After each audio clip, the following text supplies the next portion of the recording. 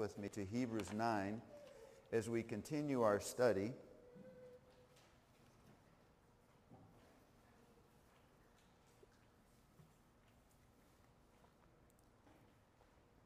Christ is always the message and the messenger.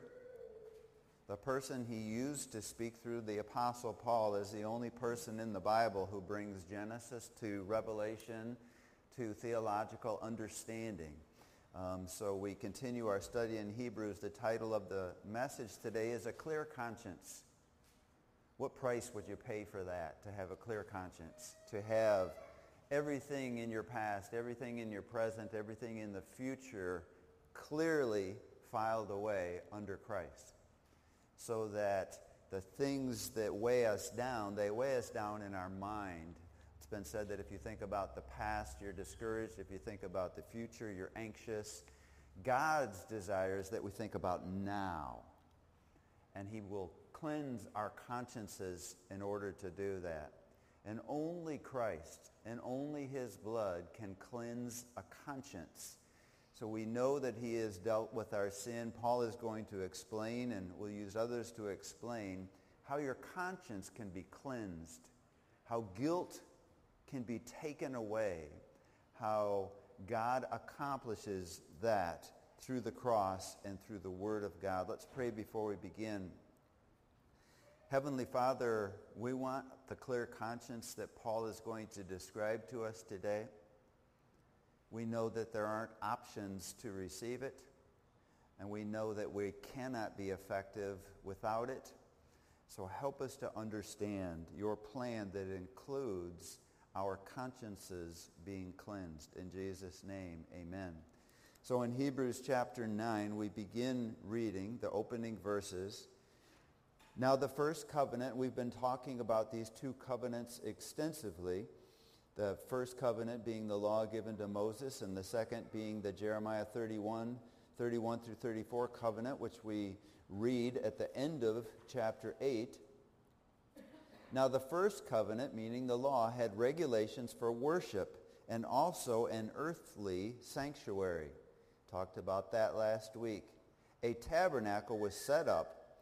In its first room were the lampstand and the table with its consecrated bread. This was called the holy place. Behind the second curtain was a room called the most holy place, which had the golden altar of incense and the gold-covered ark of the covenant. This ark contained, this is what was inside the ark in the tabernacle, the golden jar of manna representing the bread of life, Aaron's tablets of the covenant, Aaron's staff, and that had budded, and the stone tablets of the covenant. These things were carried around inside the ark. Verse 5, above the ark were the cherubim of the glory overshadowing the atonement cover, but we cannot discuss these things in detail now. So we won't go into detail on these things, but when you enter into the most holy place, you enter into the sanctuary where Jesus, pre-incarnate form, sat on a throne, and his throne was the Ark of the Covenant.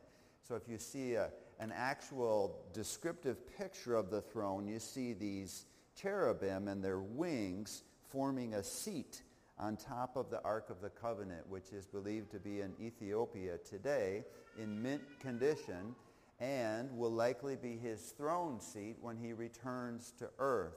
So we have in this inner room a sanctuary where you could only go, and we'll look at that if you could read all about it in Exodus chapter 16, Leviticus 16.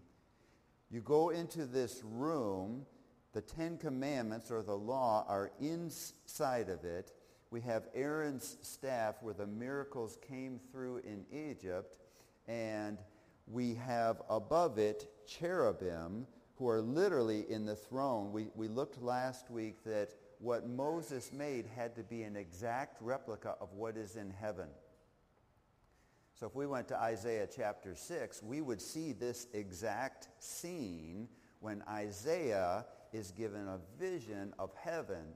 And we have Jesus seated on this atonement cover as his throne, and we have cherubim flying over Jesus, shouting, "Holy, holy, holy is the Lord Almighty. The whole earth is full of his glory."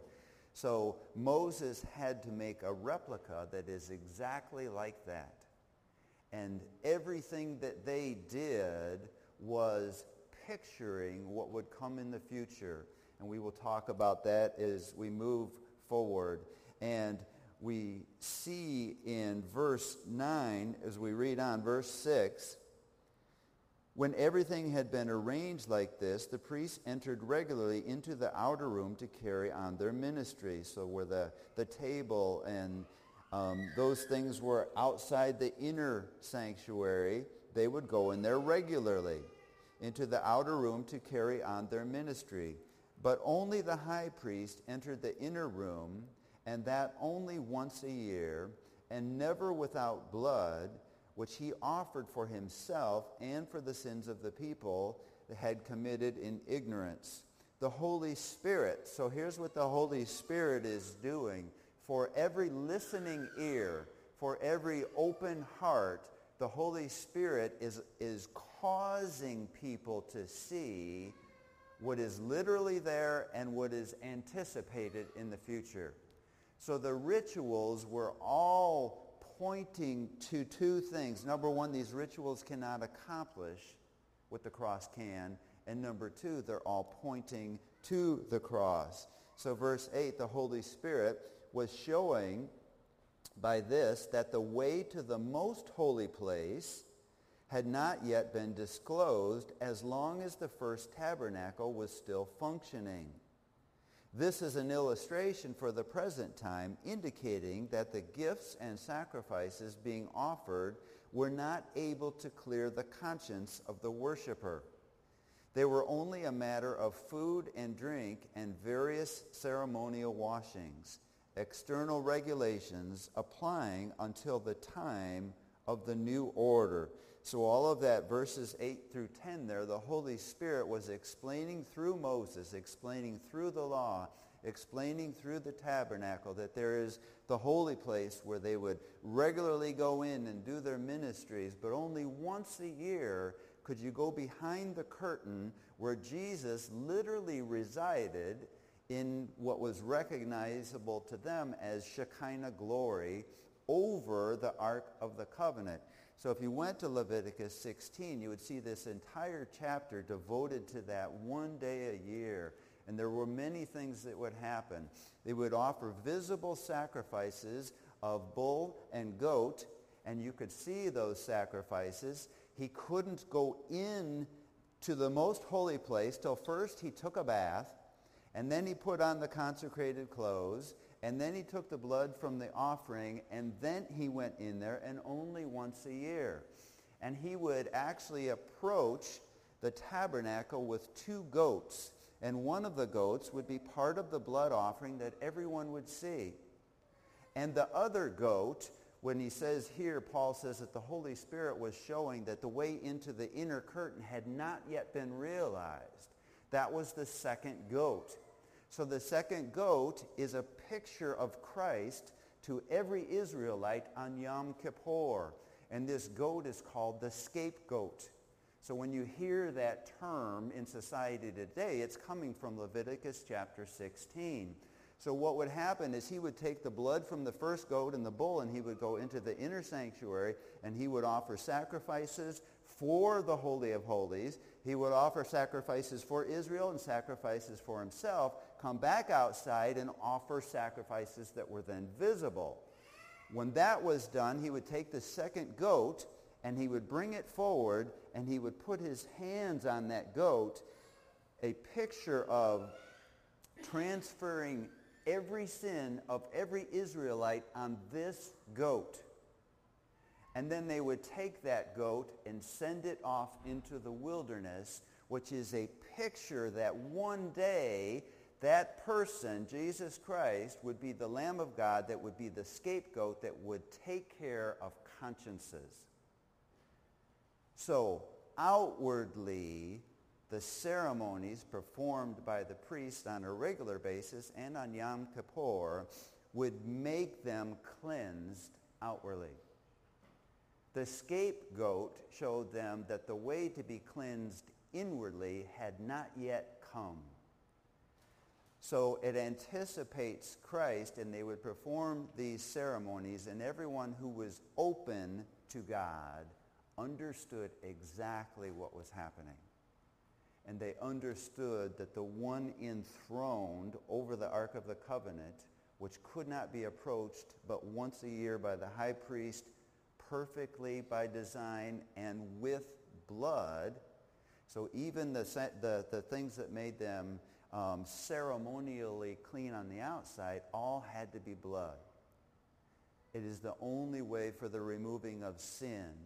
But even with that, the way of cleansing the conscience had not yet come. Turn in your Bibles to Romans chapter 2 and verse 15, where Paul is writing a letter to the Romans. But chapters 2, chapters 9, chapter 10, and chapter 11 are about the Israelites. So it is a letter to Gentiles, but chapter 2 is about Jews, and he is speaking to Jews in Romans chapter 2. And he talks in verse 4 about the kindness and the forbearance of God and the patience of God bringing repentance. So the true way into the ultimate sanctuary is repentance, he explains to the Jews. Then you drop down in verse 15.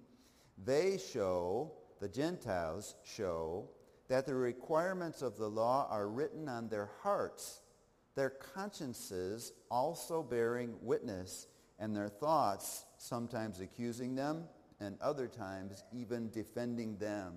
So Paul is explaining to Jews post-resurrection, about 2 decades later, a little more than 2 decades later, that the Gentiles who have given their life to Christ, they've put their faith in him, and now the Jeremiah covenant is written on their hearts, and it is written on their minds.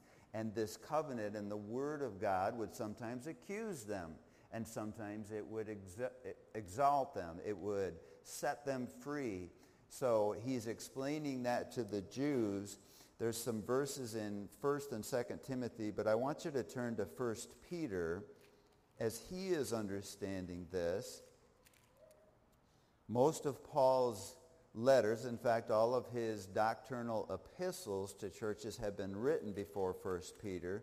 Paul has an influence on Peter, and Peter explains to us clearly what Paul is talking about in Hebrews and in many places in Romans and in 1st and 2nd Timothy. 1 Timothy is being written in the same year that Peter is writing 1 Peter. So in 1 Peter chapter 3, we begin with a verse that we are very familiar with, verse 15. But in your hearts revere Christ as Lord. So he uses Paul's gospel, what the Bible calls Paul's gospel. Paul says you must confess that he is Lord. So when we refer to Christ, we refer to him as Lord. When we revere him as Lord. So Jesus, Savior, that's what he is. Christ, he's the Messiah. He's the anointed one. We revere him as Lord. So when we go out with our testimony, we go out in obedience to our Lord. So that's the first statement. Reading on. Always be prepared to give an answer to everyone who asks you to give the reason for the hope that you have, but do this with gentleness and respect. And notice there's a comma after respect, not a period. So this sentence is, but do this with gentleness and respect, keeping a clear conscience, so that those who speak maliciously against your good behavior in Christ may be ashamed of their slander. So Peter is explaining, you go out always conscious of, I'm representing my Lord. You bring a message that explains, and Paul's going to talk a lot about religion. A lot of what Paul is going to debunk in Hebrews chapter 9 happens in Mendota every Sunday, every Saturday. So he's going to explain that to us. And Peter says, when you go out, always be ready to give an answer. As it was said in Church Builders recently, someone made the point that that's going to, for our sake, for our mission field, going to include people that go to church every Sunday, that have no idea that sacrifices are finished and that hope can be had now. The promises of God can all be realized now. So Peter says, revere Christ as Lord. Always be ready to give an answer. Sometimes we're walking to someone to give an answer and we walk right by the person who actually needs the answer. Sometimes we're walking with someone who is religious and we're thinking about people who look like they don't have Christ, and the person is standing right next to us. So Peter says, always be ready. And then he says, do it with gentleness and respect with a clear conscience.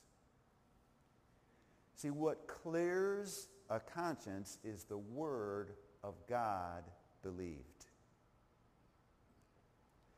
So Peter is saying, revere Christ as Lord, give them the gospel, have a clear conscience of what you're giving and what you know. It is only truth that God uses to cleanse our conscience. Our flesh will always be willing to go back. Remember what you did? Remember what happened? When we forgive God, or when God forgives us, when we repent to God for our sins as a believer, with a clear conscience, it's been removed. It's gone. God doesn't see it anymore. Could he? Yes. Will he? Never. So the cleansing of our conscience is knowing that what we present to people is true. So he's explaining that. Peter is, as he says in verse 16, keeping a clear conscience so that those who speak maliciously against your good behavior in Christ may be ashamed of their slander. For it is better, if it is God's will, to suffer for doing good than for doing evil. And he continues to explain this once for all sacrifice. For Christ also suffered once for sins. There are so many references to sacraments and confirmations and confessions and all of these things. Peter and Paul are going to make crystal clear there is one sacrifice. Everything the Jews did anticipated it. Everything we do looks back to it, and it's finished. And that cleanses our conscience in knowing that. We're not going to do penance. We're not going to receive punishment. We're not going to do good in order to be cleansed. We have been cleansed. Verse 18, for Christ also suffered for sins, the righteous for the unrighteous, to bring you to God. Suffered once for sins. He was put to death in the body, but made alive in the spirit. After being made alive, he went and made proclamation to the imprisoned spirits, to those who were disobedient long ago, when God waited patiently in the days of Noah, and Noah was preaching the gospel to all of them, but Christ himself came as a witness to their rejection. While the ark was being built, in it only a few people, 8 in all, were saved through water, and this water symbolizes baptism that now saves you. Also, not the removal of dirt, we read this last week, but from the body, but the pledge of a clear conscience towards God. It saves you by the resurrection of Jesus Christ. So when we put all of this together, and the bookend starts with revere Christ as Lord, and it concludes with the resurrection of Jesus Christ, and it is consummated by a clear conscience. that I know whom I believe, that I'm convinced that he is able. His word says that if I revere him as Lord and I rely on his resurrection for my sins, that my sins are gone. They're not in the picture. They will never come up on God's screen again.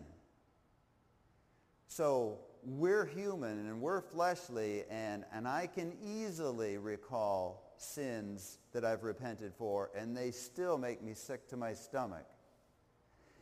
It is out of line for me to go back and repent again for those sins.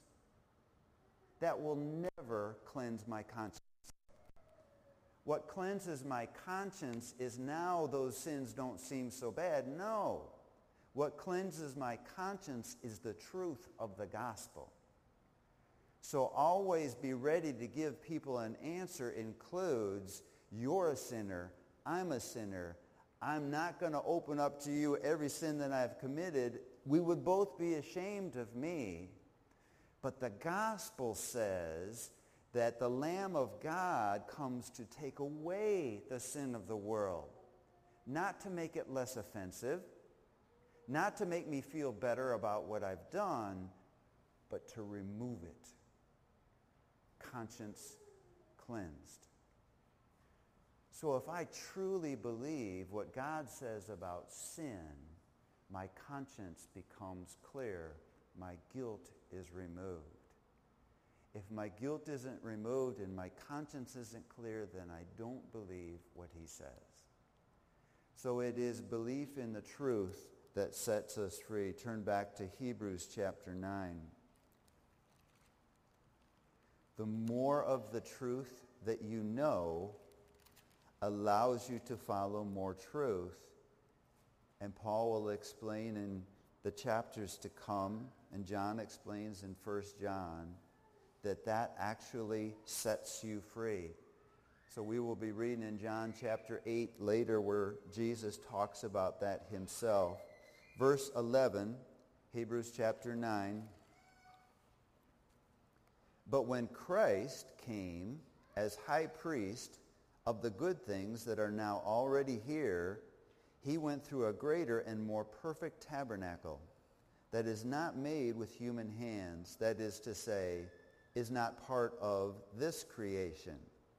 He did not enter by means of the blood of goats and calves, as it's described in Leviticus 16, but he entered the most holy place once for all. We've read those three beautiful words multiple times. Once for all. There was never going to be a sacrifice that could accomplish the removal of sin. There doesn't ever have to be and can't be again a sacrifice that will remove sins. There is one sacrifice, as Peter just explained, and as Paul is explaining here. Once for all, by his own blood, thus attaining eternal redemption. The blood of goats and bulls and the ashes of a heifer sprinkled on those who are ceremonially unclean sanctify them so that they are outwardly clean. How much more, then, will the blood of Christ, who through the eternal Spirit offered himself unblemished to God, cleanse our consciences from acts that lead to death, so that we may serve the living God. So let's read the comparison, verse 9. This is an illustration. This is what the Holy Spirit was explaining for the present time, indicating that the gifts and sacrifices being offered were not able to clear the conscience of the worshiper. Verse 14, how much more then will the blood of Christ, who through the eternal Spirit offered himself unblemished to God, cleanse our consciences from the acts that lead to death, so that we may serve the living God. Do you see in that verse why our consciences have to be cleansed?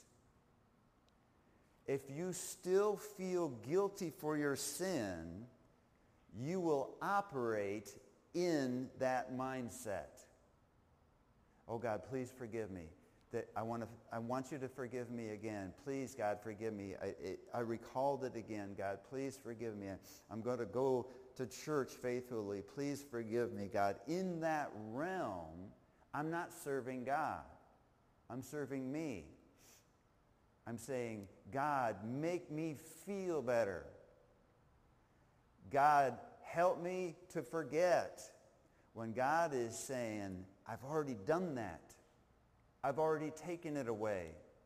And the purpose of all of this is the end of verse 14. So that we may serve the living God. That's why he cleanses our conscience. That's why he takes our guilt away. So Isaiah, when God calls him, is seeing Jesus on his throne in all of his glory. And the seraphim that Paul describes here in Hebrews chapter 9 that are above the atonement ark which Jesus is residing on. Isaiah is allowed to see this, and these seraphim are flying over Jesus, saying, Holy, holy, holy is the Lord Almighty. The whole earth is full of his glory. At the sound of their voices, Isaiah says, the doorposts and the thresholds shook, and the temple was filled with smoke, just like it was in the tabernacle. And Isaiah's thought is, woe to me, I'm ruined. For I am a man of unclean lips, and I live among a people of unclean lips, and my eyes have seen the King, the Lord Almighty. Then he says, then one of the seraphim flew to me with a live coal in his hand, which he had taken with tongs from the altar. With it he touched my mouth, and he said, see, this has touched your lips. Your guilt is taken away. Your sin is atoned for.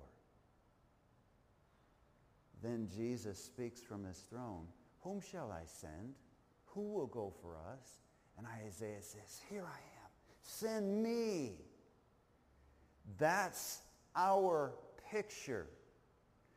Isaiah didn't lose memory of all the things he had done. He didn't forget about all the sins he committed. He believed God told him the truth. So that picture is relived in John chapter 12 by Jesus himself, so that when we revere him as Lord, it's as though he takes a coal, a burning coal from his altar, touches us, and not only wipes our sins out, he takes our guilt away. Our flesh and our mind says, I still feel guilty. But we do not operate as the world operates. We take captive every thought and we make it obedient to Christ, conscience cleansed. Jim, is your conscience cleansed? Yes. So you never feel guilty? That's a different question. Does your guilt remain? No. Why? Because he says it doesn't. Because he says he cleared my conscience. Because he says, I will forgive their sins and I will remember them no more. The fact that I know that God doesn't remember my sins cleanses my conscience. So now when I revere Christ as Lord and I share the message, I'm not sharing Jim McDowell. I'm not sharing what Jim McDowell has done. I am sharing what God has done for Jim McDowell. That's the hope that I have. That the terrible things that you could pile up, and we would all agree, Jim should never go to heaven. It's been taken away. It has been removed so that, as Isaiah experienced, your guilt is taken away, your sin is atoned for, it's gone. If you believe that, your conscience is cleansed. Going back to Hebrews 9, actually let's go to, in your notes there, the purpose then of all of this is that we may serve the living God. 2 Corinthians 5:15, he died that those who live would no longer live for themselves, but for him who died for them. And he died for us for that purpose, knowing that we can say, Jesus, this is for you. Jesus, I'm doing this for you. Boy, I sure hope he forgives me. Boy, I sure hope, Lord, please forgive me again. In that mindset, it's not really for him. A person told me one time, I said, do you believe that he's forgiven all of your sins? And he said, yes. I said, do you believe that you can lose your salvation? And he said, yes. And I said, for what reasons? For sin. And I said, well, do you sin? And he said, well, yes. And I said, do you lose your salvation? And he said, I don't think so. And I said, would you lose your salvation for not going to church? And he said, well, absolutely. I said, have you ever missed church? And he said, well, not very often. And I said to him, where is this list? We live in a community where most people in this community are familiar with the term mortal sin. You know what mortal sin is? Every sin before you make Christ as Lord, and no sin afterward. That's the definition of mortal sin according to the Bible. There is no venial sins in the Bible either. They are all sins. They are all mortal sins. Every sin before I come to Christ as Lord is a mortal sin. The wages of sin is death. But the gift of God is eternal life through Jesus Christ our Lord. We have to believe that's true in order for our conscience to be clear. Well, I don't feel like I deserve it. You never will. You never should. I don't feel like I've done enough good. You never will. You never can. I don't feel like he's forgiven me. That's a problem. The only way you can forgive others is to receive it yourself. The only way you can have a clear conscience is to know that you have. None of us deserve it. But like Isaiah, we rejoice knowing. So in John chapter 12, Jesus is pointing to the cross. He's just a few days from it, and he is pouring theology through John to us, a lot of which John didn't understand at the time, but he clearly understands it by the time he writes. In John chapter 12 and verse 23, we're just going to look at it a little bit. Jesus replied, "The hour has come for the Son of Man to be glorified. Very truly I tell you, unless a kernel of wheat falls to the ground and dies, it remains only a single seed. But if it dies, it produces many seeds. Anyone who loves their life will lose it, while anyone who hates their life in this world will keep it for eternal life. Whoever serves me must follow me, and where I am, my servant also will be. My Father will honor the one who serves me." So Jesus is explaining this revering Christ as Lord, that he's about to go to the cross, that he's about to accomplish everything. In this same chapter, about verse 41, he's going to take us back to Isaiah chapter 6 and apply it to us. Turn to John chapter 8 as long as we're close.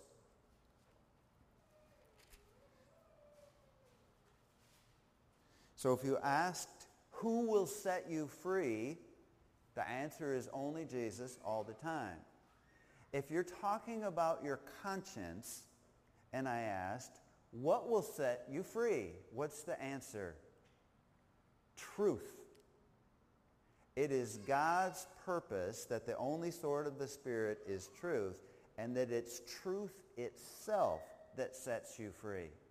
It is hearing, acknowledging, knowing, and obeying truth that sets us free. So he's in John chapter 8. He's talking to people who would like to kill him right here. And we pick up the text with familiar verses in verse 31. To the Jews who believed him, Jesus said, if you hold to my teaching, in other words, if you obey it, you are really my disciples. Then you will know the truth, and the truth will set you free.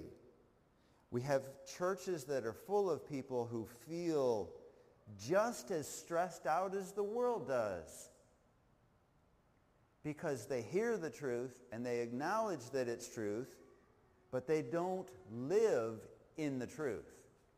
They don't live with what God says is true. If you know the truth and you live the truth and you hold to my teaching, I will set you free. Our consciences are set into freedom by truth. But it has to be our truth. So he's speaking this to people who really don't want him to remain alive. Verse 33, they answered him, we are Abraham's descendants and have never been slaves of anyone. In other words, we don't need to be set free. How can you say that we shall be set free?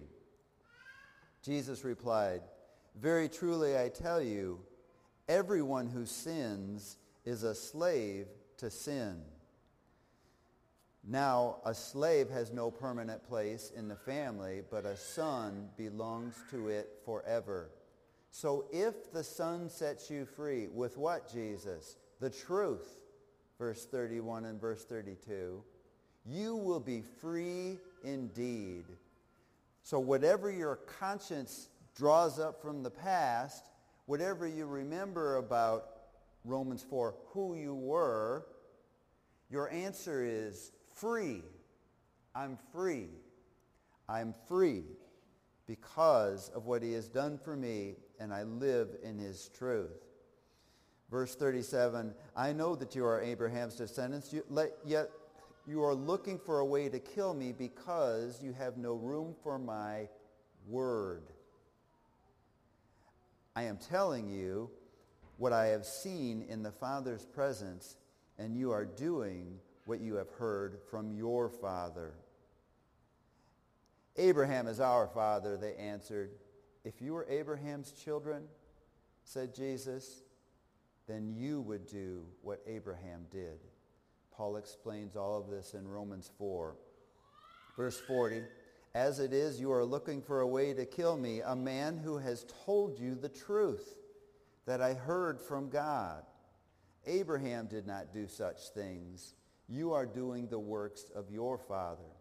We are not illegitimate children. The Greek word there I wouldn't even want to use, basically saying that Mary was less than pure and Joseph was naive and Jesus was, I won't say it. We are not illegitimate children, they protested. The only father we have is God himself.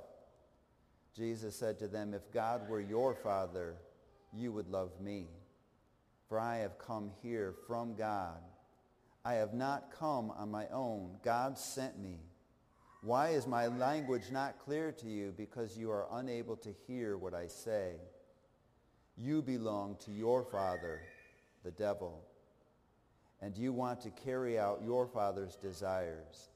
He was a murderer from the beginning, not holding to the truth, for there is no truth in him. When he lies, he speaks his native language, for he is a liar and the father of all lies. Satan's lie to a Christian is, slow down. What if people discover who you were? You better just coexist in the church. You better just chill because you know who you really are. God's truth to that person is, when the Son set you free, you are free indeed. So Mary Magdalene would have continued to hear whispers. Jesus' mother would have continued to hear whispers. And Mary would have said to them, free. Free. Turn in your Bibles to Galatians chapter 4 as Paul is dealing with religion and explaining, and he uses Abraham's slave woman and Abraham's free woman. And it's interesting how he uses this picture. So don't be too bogged down in trying to figure out all the theology of the metaphor. The metaphor is very simple and very straightforward. Hagar is a picture of the old covenant. Sarah is the picture of the new covenant. So he's not taking us deep into theology with that. He's taking us deep into understanding of the two covenants. So we pick it up in verse 21 of Galatians 4. Tell me, you who want to be under the law, are you not aware of what the law says? So Paul has brought the gospel to the Galatian churches. The Jews have come in behind him and say, okay, now be circumcised so you can go to heaven. Verse 22. For it is written that Abraham had two sons, one by a slave woman and the other by a free woman. His son by the slave woman was born according to the flesh, but his son by the free woman was born as a result of a divine promise. So Abraham is a picture of Christ, and Isaac is a picture of the birth of Christ, and Mary is pregnant as a result of a divine promise in the Holy Spirit, and Isaac becomes conceived by a divine appointment from God. So what has happened is God doesn't make Sarah premenopausal after she's postmenopausal. He just appoints a birth in her womb. God says, I declare that you will carry a son, that you will have a son, and that the promise will be kept. Verse 24, these things are to be taken figuratively. The women represent two covenants. One covenant is from Mount Sinai, and bears children who are to be slaves. This is Hagar. Now Hagar stands for Mount Sinai in Arabia and corresponds to the present city of Jerusalem because she is in slavery with her children. But the Jerusalem that is above is free, and she is our mother. So these people are saying that they are children of Abraham. Even though they're through Isaac, they're not really, because it's faith that is through Abraham. Verse 26, but the Jerusalem that is above is free, and she is our mother. For it is written, be glad, barren woman, you who have never borne a child. Shout for joy and cry aloud, you who were never in labor, because more are the children of the desolate woman than of her who has a husband. That is from Isaiah 54. He is pre-picturing the Babylonian captivity, and he's assigning that to this slavery and this barren woman, and he's anticipating the millennium, and the children born there will expand Abraham's inheritance. Verse 28, now you, brothers and sisters, like Isaac, are children of promise. At that time, the son born according to the flesh persecuted the son born by the power of the Spirit. It is the same now. But what does the Scripture say? Get rid of the slave woman and her son, for the slave woman's son will never share in the inheritance of the free woman's son. Therefore, brothers and sisters, we are not children of the slave woman, but of the free woman. Chapter 5 and verse 1 is an important verse. It is for freedom that Christ has set us free. Stand firm then, and do not let yourselves be burdened again by a yoke of slavery. All of the slavery to sin has been wiped out. Your conscience has been cleared. You can say to the question, why Jesus? If I carry guilt, well, I hope he'll forgive me. I hope that he'll accept me. No, that has been accomplished. We are children of Sarah in this sense. We are free, and it is for freedom's sake that we are free. Because we cannot truly, end of verse Hebrews 9:14, serve him with an unclear conscience, with guilt remaining, with I still remember who I am. We have to have as our truth his truth. Where are your sins that you've committed, Jim? They're gone. What about the stains on your conscience? Gone. How can that be? Because the one in whom I trust says so. And then he says, if I've set you free, you're free indeed. You're completely free. We could never, as a Christian, walk into a situation where we can say, I still remember my sin. I can't serve because of it. And then Paul warns us, stand firm then. That slavery that was sin, leave it behind. Stay away from it. Walk from it. So two things. Forget, not I can't remember it anymore, but I choose to remember it no more. And then don't go back to it. Verse 2, mark my words, I, Paul, tell you that if you let yourselves become circumcised, Christ will be of no value to you at all. So what these people are being told in particular is like today, people are saying, well, you better be baptized so you can go to heaven. These were Jews telling them, you better be circumcised. And again, I declare to every man who lets himself be circumcised that you are obligated to obey the whole law. You're going to try to get to heaven by the law? Okay, obey it completely. By the way, you can't do it. Verse 4, you who are trying to be justified by the law have been alienated from Christ. You have fallen away from grace. For through the Spirit we eagerly await by faith the righteousness for which we hope. This is that hope Peter's talking about. For in Christ Jesus, neither circumcision nor uncircumcision has any value. The only thing that counts is faith expressing itself in love. Go back to Hebrews chapter 9. Hebrews 9 and verse 15. This is important to us. It was exceedingly important to Jews in the day that Paul wrote this.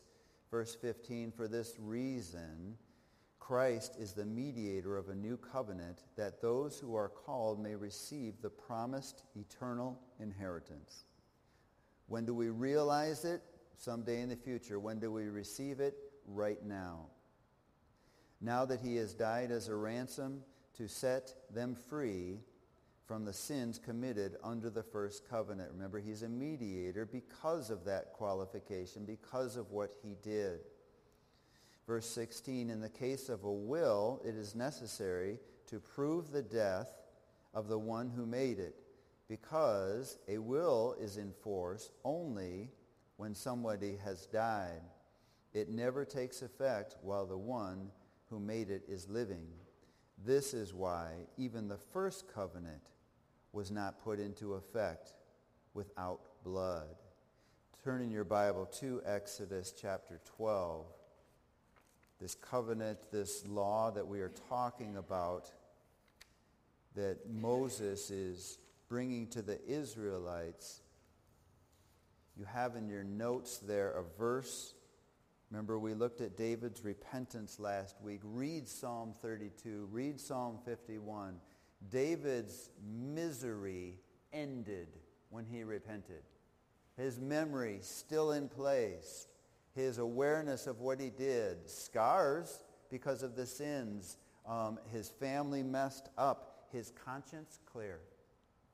And it has to be the way he writes Psalm 32 and Psalm 51. So you have Psalm 51:7 there in your notes.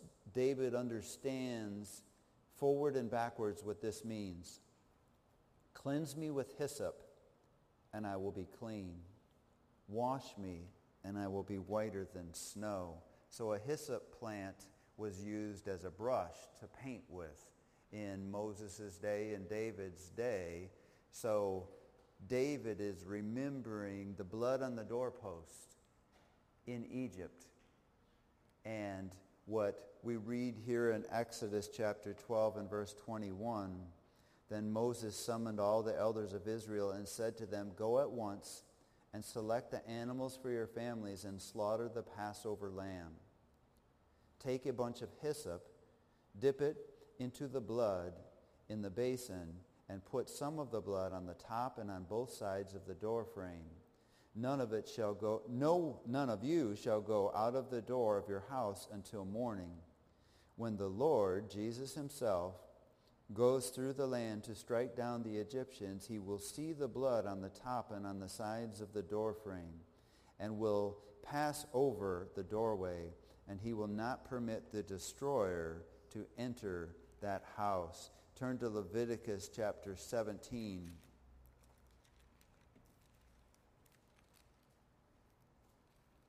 These are the things David is applying backwards to that moment and forward to Christ because he understands them both.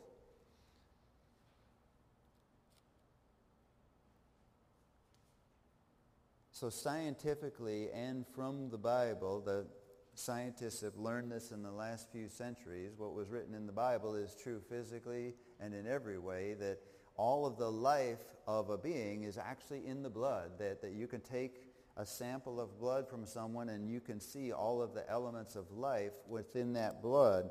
It was actually written down 1445 years before Christ in the Bible. Verse 10 of chapter 17, "I will set my face against any Israelite or any foreigner residing among them who eats blood." That causes us to pause for a minute. The largest religion in the name of Christianity in the United States says that you have to eat blood. You have to.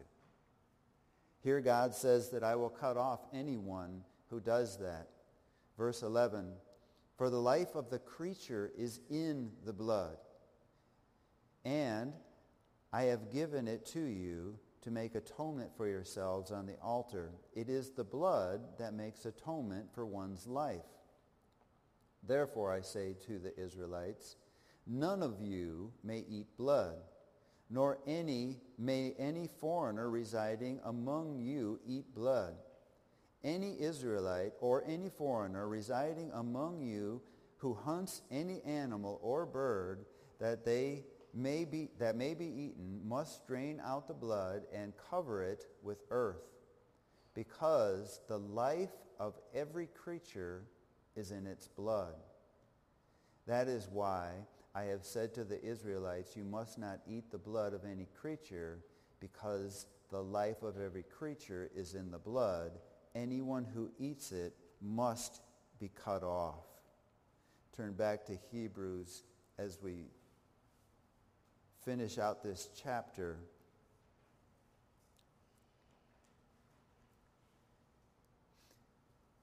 Hebrews 9 and we'll pick it up in verse 19. When Moses had proclaimed every command of the law to all the people, he took the blood of calves together with water, scarlet, wool, and branches of hyssop, and sprinkled the scroll and all the people. Everything in the tabernacle, from the scroll to the utensils to the ark to the people, there's a ceremony where each person has blood put on them so that they understand the significance of the forgiveness that is related to blood. Verse 20, he said, "This is the blood of the covenant which God has commanded you to keep." In the same way, he sprinkled with the blood both the tabernacle and everything used in its ceremonies. In fact, the law requires that nearly everything be cleansed with blood, and without the shedding of blood, there is no forgiveness. So that the picture that they have that would cleanse them externally, remember the Pharisees were only interested in the external things. Much of religion and priesthoods today they're concerned with external things. So what does Jesus call those people? He says, you are like whitewashed tombs. You're clean on the outside and you're full of dead men's bones on the inside. That's what Jesus says about religion. So the religion that says that you need to eat this and drink that and touch this and be confirmed and do all of these things, Jesus says all of those things were only ceremonial cleansings that never take away sin. So if you want to live by those, as we've already heard Paul say in Galatians, then go ahead, obey the whole law, and good luck, because you can't do it. So Paul is explaining that here, verse 23.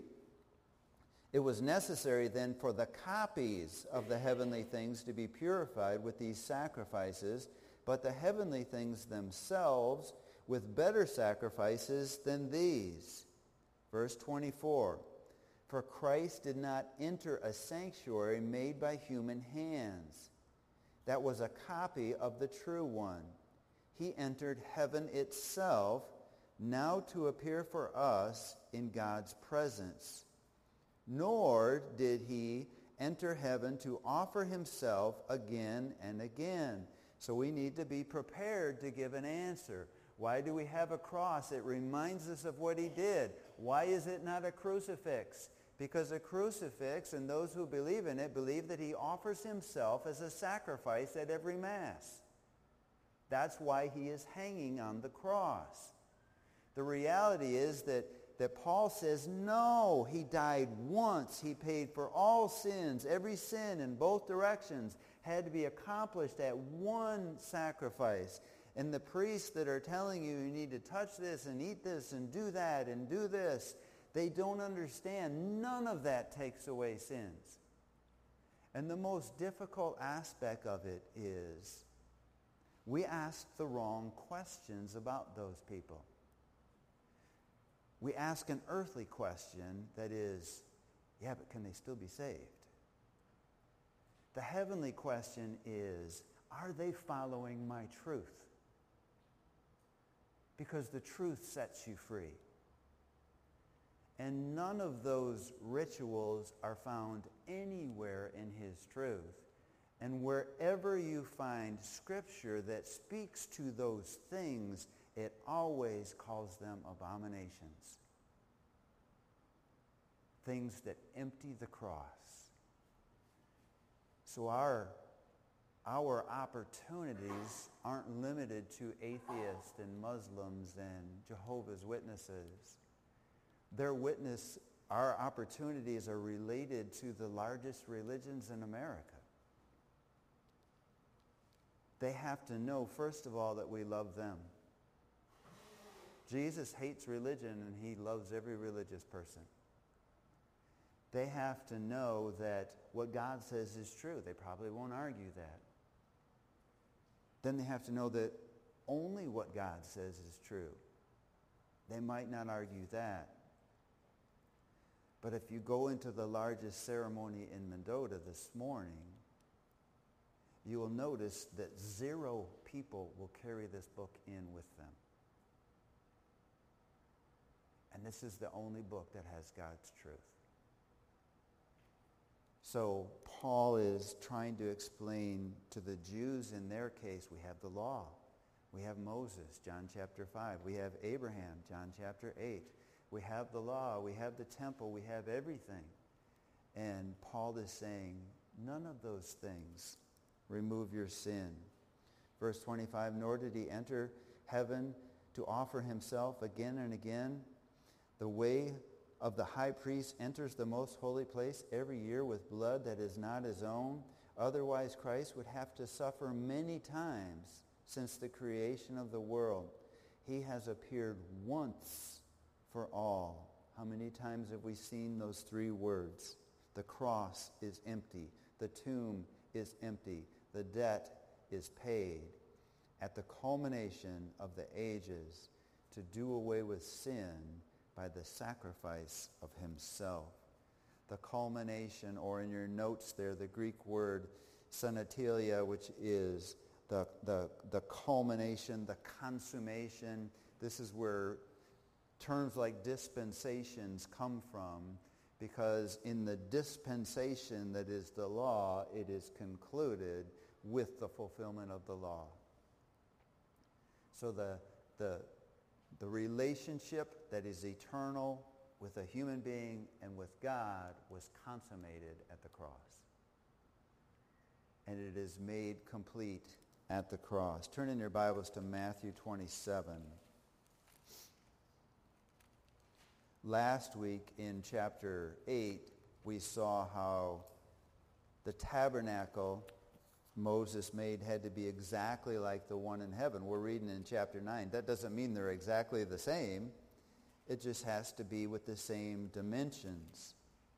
So in real time, for us who live in time, what happens on earth in the tabernacle at the death of Jesus Christ happens simultaneously in heaven. So when we read about what happens on earth, we consider what's happening in heaven. So in Matthew chapter 27 and verse 50, this is what is happening. We can pick it up in verse 45. From noon until 3 in the afternoon, darkness came over the land. So those instructions that we read in Exodus chapter 12 was that they were to kill the Passover lambs at 3 o'clock in the afternoon. Then they were to take some hyssop, dip it in the blood from the lambs, and put it on the doorposts. Well, what happens 1,445 years later, at the exact time in the afternoon, on the exact day, the exact month, Jesus dies on the cross. So Exodus 12:6 is what happens in Matthew 27, verse 45. At noon until 3 in the afternoon, darkness comes over the land. At about 3:30 in the afternoon, this is twilight to a Jew. This is the 14th day of Nisan at twilight, which is when Passover was instituted. About 3 in the afternoon, Jesus cried out in a loud voice, Eli, Eli, lama sabachthani, which is Aramaic, quoting the first verse of Psalm 22. My God, why have you forsaken me? And again, you have to read all of Psalm 22, which is probably what Jesus is doing from the cross. He's probably quoting Psalm 22, which begins with this dark moment for Jesus and ends with his coronation, having defeated sin forever. So in verse 47, when some of those standing there heard this, they said, he's calling Elijah. Immediately one of them ran and got a sponge. All of these things are prophecy fulfillments from Psalms. He filled it with wine vinegar, put it on a staff, and offered it to Jesus to drink. The rest said, now leave him alone. Let's see if Elijah comes to save him. And when Jesus cried out again in a loud voice, he gave up his spirit. At that moment, the curtain, we go back to the scapegoat. The scapegoat was always, we don't really have access to this place. We really can't go in there. We can't be where the throne is. But what happens on earth is this enormous 60-foot curtain that's 4 inches thick rips against its seams and opens up. And the same thing is happening in the tabernacle in heaven in real time. So we read, at that moment the curtain of the temple was torn in two from top to bottom. The earth shook, the rocks split, the tombs broke open. The bodies of many holy people who had died were raised to life. They came out of the tombs after Jesus' resurrection and went into the holy city and appeared to many people. When the centurion and those with him who were guarding Jesus saw the earthquake and all that had happened, they were terrified and exclaimed, surely he was the Son of God. Many women were there watching from a distance. They had followed Jesus from Galilee to care for his needs. Among them were Mary Magdalene, Mary the mother of James and Joseph, and Mary and the mother of Zebedee's sons. Turn back to Hebrews and stop off at chapter 6 briefly, where Paul is giving us the theology of that curtain tearing in heaven, beginning in verse 18. God did this so that by two unchangeable things in which it is impossible for God to lie, We who have fled to take hold of this hope, 1 Peter 3:15, set before us may be greatly encouraged. We have this hope as an anchor for the soul, firm and secure. It enters into the inner sanctuary behind the curtain where our forerunner Jesus has entered on our behalf. He has become high priest forever in the order of Melchizedek. Back to chapter 9, verse 26 again. Otherwise, if this wasn't a once for all, otherwise Christ would have had to suffer many times since the creation of the world. But he has appeared once for all at the culmination or the consummation, the end of the age of the law, the end of the ages, to do away with sin by the sacrifice of himself. Just as people are destined to die once, and after that to face judgment, so Christ was sacrificed once to take away the sins of many. And he will appear a second time, not to bear sin, but to bring salvation to those who are waiting for him. And for us, that is the rapture. Turn to 1 Corinthians chapter 15, where Paul has devoted, I believe, his largest chapter in the Bible to that promise, that resurrection, where he is completing the salvation of a Christ follower with a glorified body. So in 1 Corinthians chapter 15, we pick it up in verse 42. So will it be at the resurrection of the dead. The body that is sown perishable is raised imperishable. It is sown in dishonor, it is raised in glory. It is sown in weakness and raised in power. It is sown a natural body, it is raised a spiritual body. If there is a natural body, there is also a spiritual body. So it is written, the first Adam became a living being, the last Adam a life-giving spirit. The spiritual did not come first, but the natural. That's why we are born again. And after that, the spiritual. John 3:3-5. The first man was of the dust of the earth. The second man is of heaven. As was the earthly man, so are those who are of the earth. And as is the heavenly man, so are those who are of heaven. And just as we have been born in the image of the earthly man, Genesis 5, so shall we bear the image of the heavenly man. I declare to you, brothers and sisters, that flesh and blood cannot enter the kingdom of God, nor does the perishable inherit the imperishable. Listen, I tell you a mystery. There's a verse explaining that Jesus never talked about the rapture right there. I tell you a mystery.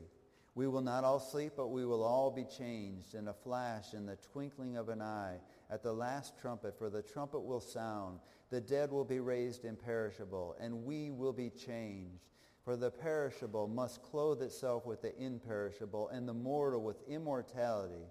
When the perishable has been clothed with imperishable, and the mortal with immortality, then the saying that is written will come true. Death has been swallowed up in victory. Where, O death, is your victory?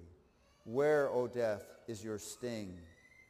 The sting of death is sin, and the power of sin is the law. That's why at the culmination of that age, Christ paid full payment. But thanks be to God, he gives us victory through our Lord Jesus Christ. And then Paul challenges us. Therefore, my dear children, my dear brothers and sisters, stand firm. Let nothing move you. Always give yourselves fully to the work of the Lord, because you know that your labor is not in the Lord is not in vain. Heavenly Father, help us to present to the world what freedom truly is by following your Son. In Jesus' name, amen.